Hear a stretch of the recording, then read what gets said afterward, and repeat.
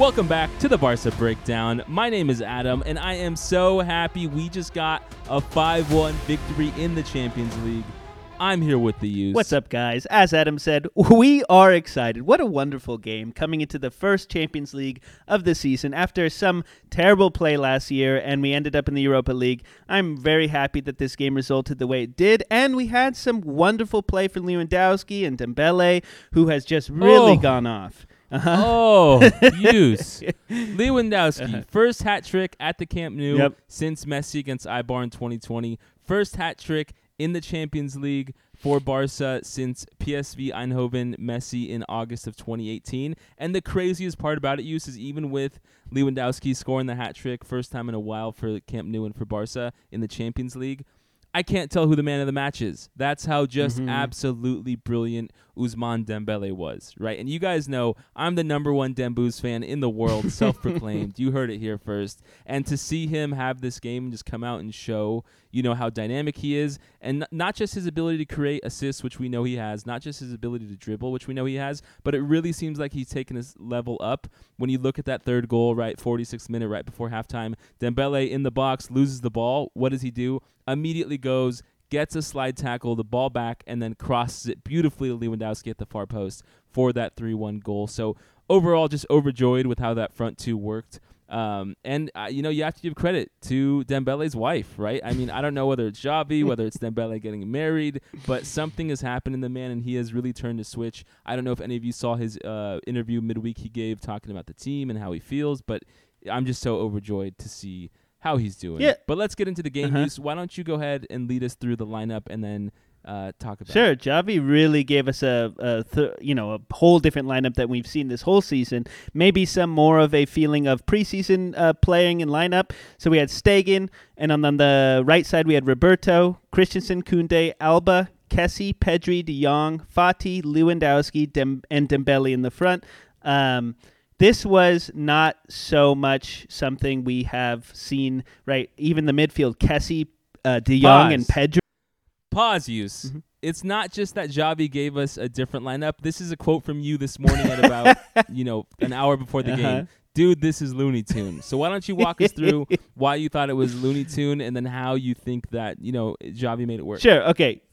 Like I just said, we haven't seen this lineup, so I was very nervous. Last season, as I've already said, we ended up going to the Europa League. We got screwed over by Frankfurt. We got screwed over in the Champions League by Bayern. All those previous seasons, I was just really nervous, and I was like, what kind of lineup is he bringing out all of a sudden?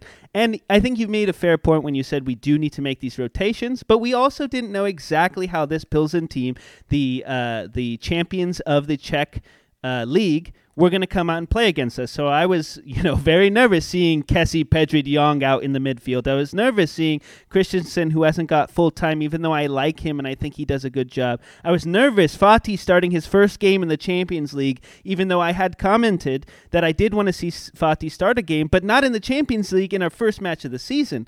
So that's why I was like, this is Looney Tunes. Where is he pulling this hat trick, this trick out of his hat? And so, I was not 100% sure how this turned out, but it turned out fantastic. And I think there's a two-sided coin here. And the first thing to address is some of our players did astoundingly well on both sides of the ball, offensively and defensively. As you gave an example of Dembele getting that ball back after losing it and then creating a goal right after that. We also saw that with Lewandowski dropping back and playing defense. We saw some of our midfield forcing turnovers. So it wasn't just that, our defense was doing well. Our offense was also astounding. And Dembele, for example, just always hitting that cross, always finding the right man. Go ahead. It must be said, though, right, that Pilsen was not the best team in the world. And, as much as I want to give accolades to the team for playing well in this game, we were playing opponents who I don't think were at the level needed to come against, a bunch of world-class athletes. And so, we have to take this a little bit with a grain of salt just because we have Bayern coming up in Munich, as you see on the side of the screen here, next week, right? I think 6 days from now. And so that will be what I consider the first real big test. But, looking at the lineup, there was that I don't mean this in a demeaning way, but there was that cockroach, right, which is Sergio Roberto. Not because he's bad or dirty, but because he's always around, right? Yeah, he never dies. Sergio Roberto, till the end of time, will figure out how to make a Barca coach, start him as a right back. I was listening to Dan in the Barcelona podcast last, I think that's their previous episode, and they were talking about how, a lot of Barca fans online were saying Bellerin would be our out-and-out starter at that right back spot when we don't play Koundé and Araujo there, and he was like, well, wait a minute, Sergio Roberto is always around, and, again, Xavi put him there, and Sergio Roberto's looked hella good so far,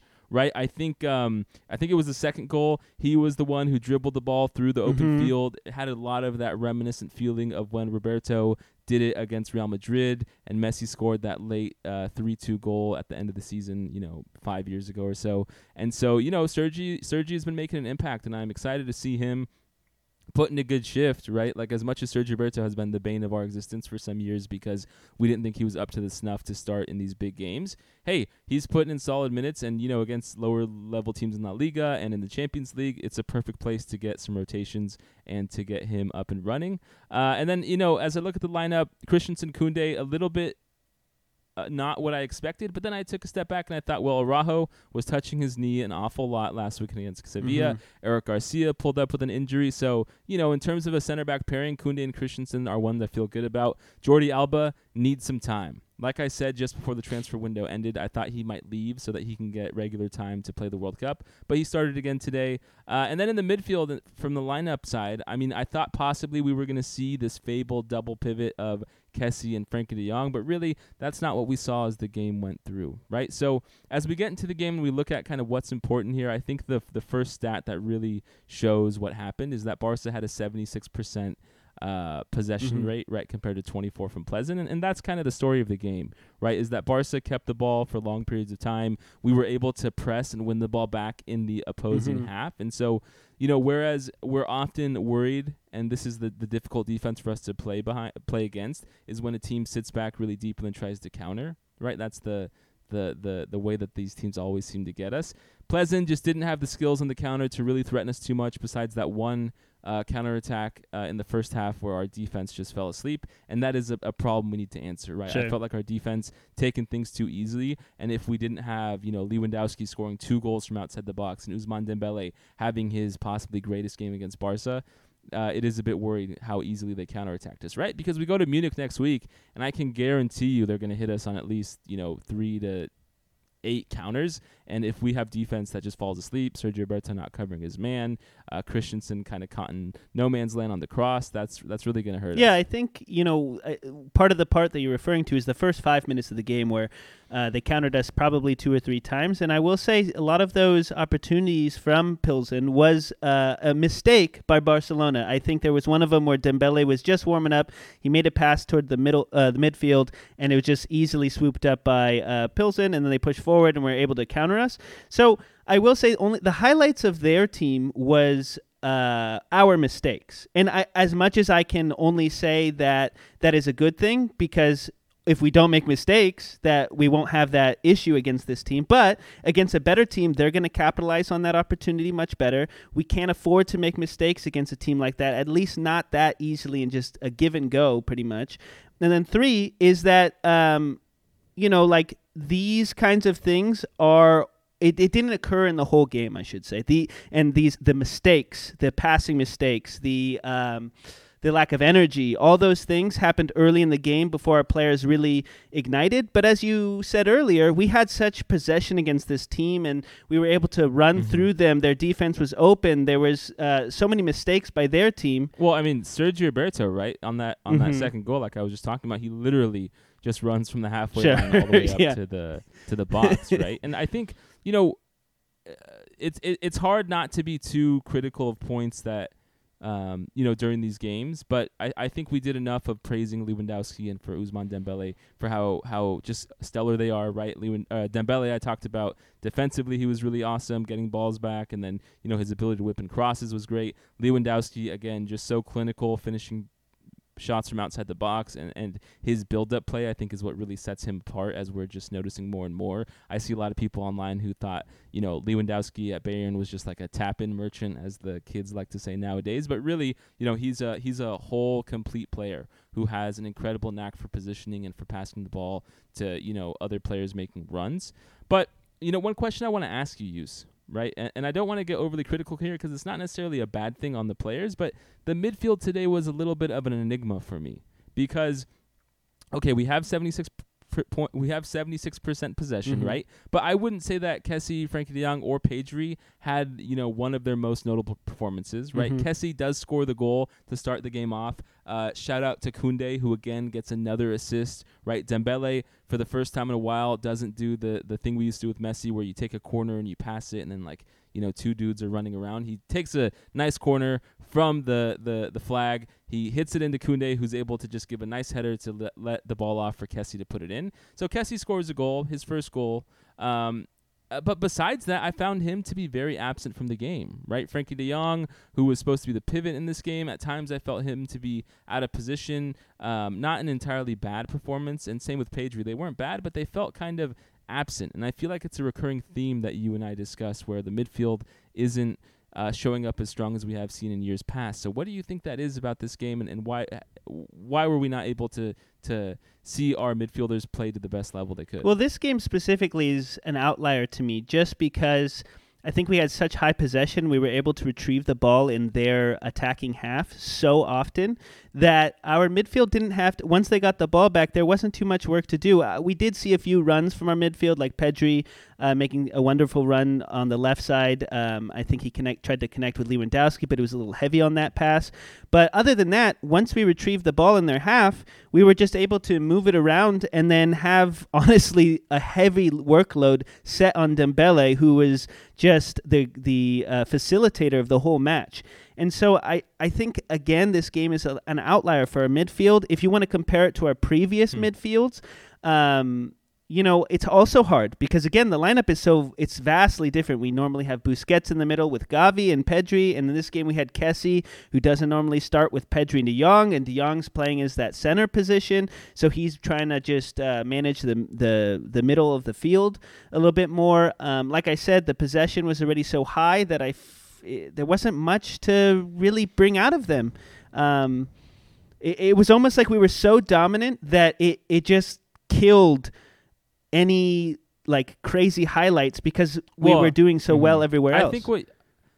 I think what you're trying to say, and I felt a little bit of the same way, which is that we were just so offensively minded that oftentimes we would bypass our midfield and go straight to Dembele or to Lewandowski up front because they were leaving a lot of space open in the middle of the pitch. And so it's just something to keep an eye on, right? Is that I do want to see Pedri, Busquets, and Frenkie de Jong, right? As we talk about wanting to see Frenkie de Jong more, because Yus and I are Frenkie de Jong fans, although Gavi is climbing up my list very quickly after that wonderful performance versus Sevilla. I feel like we still don't see Frenkie, Busi, Pedri really very few minutes this season, and that's the midfield I think that will prove our best in big games like we have coming up against Bayern and Inter Milan. And so, it's hard to judge Kessie when he's playing with, Frenkie instead of Busi, right? It's hard to judge Frenkie when he's playing with Kessie instead of Busquets in the middle, and then, Busquets or then Frenkie out right. And so I do feel a little bit like moving two pieces out of the midfield when we do rotations is a little bit disorienting kind of, and I feel like it's not letting us get midfield continuity, which we are going to need up against Bayern. But I do think that Xavi will kind of use this game coming up this weekend as the time to solidify who should play against Bayern. One other thing I want to talk about with this game is another conundrum. I don't know if that's the right word I'm using to describe. I mean, I know what it means, but I'm not sure if it's exactly a conundrum. But Ansu Fati was a little bit absent today. You can tell, and again, not trying to be too hard on the kid. He's coming back from his injuries. He's slowly starting to get back into form. This was his first start in over 10 months, I think. But his speed is clearly not there yet as much as it was. He was never a Dembele speed guy, but his speed definitely needs to quicken up. And then you compare the Dembele Lewandowski, Fati frontline in this game to the Lewandowski, Dembele, Rafinha frontline we've seen before, and it just feels like Rafinha offers a lot more up front right now. And so, I wanted to get your take on how you thought Ansu performed, and then whether or not against Bayern you think we should have him start or Rafinha. I think he should have not started this game. He did okay. There was no particular highlights. I think he had one shot on goal that could have been pretty nice if he just curved it a little bit more into the box. But other than that, I don't think he was he didn't have a lot of interplay with Lewandowski or even the left side with Alba. So I think there was a lack, I wouldn't say effort, just a lack of connection. Maybe he wasn't completely fit yet to start this game. Maybe he's starting, right? Maybe as a sub in so many games, we're seeing him come against tired legs. That's true. And that, playing against fresh legs is a little bit different. Yeah. I think that's possible. And I think you're right in terms of it just feels a little bit rusty so far. And so, I just hope we continue to play him, especially against teams like Pilsen, right, and lower league teams in La Liga, to kind of get his match form up and to get him back and running. Because, at the end of the day, the two things I think are Fati's biggest skills are, one, his incredible clinical shooting, right, his ability to put away opportunities, and two is his positioning. And so, that positioning part for sure comes with just more repetition, right, with players and to being in these late game situations. I will definitely say that this game solidified the fact that we had that previous video talking about Dembele and Rafinha on the right side, and we obviously chose Dembele, but this game single-handedly just put the nail in the coffin there for me, because he just did so astounding on that right side, and I still want to see him play with Rafinha. I think Rafinha does a wonderful job, and he's really exceeded my expectations. I remember in the preseason, right before we acquired him, I was kind of worried. This was also when we weren't sure about Dembele staying in the whole time, but coming against Bayern next week, I would love to see Rafinha instead of Fati. I didn't even think Fati should have started this game. He should have started in La Liga, but definitely Rafinha, Lewandowski, Dembele coming into Bayern against Cadiz. Cadiz is not a team I really think we struggled once when we had. Be careful, Yus.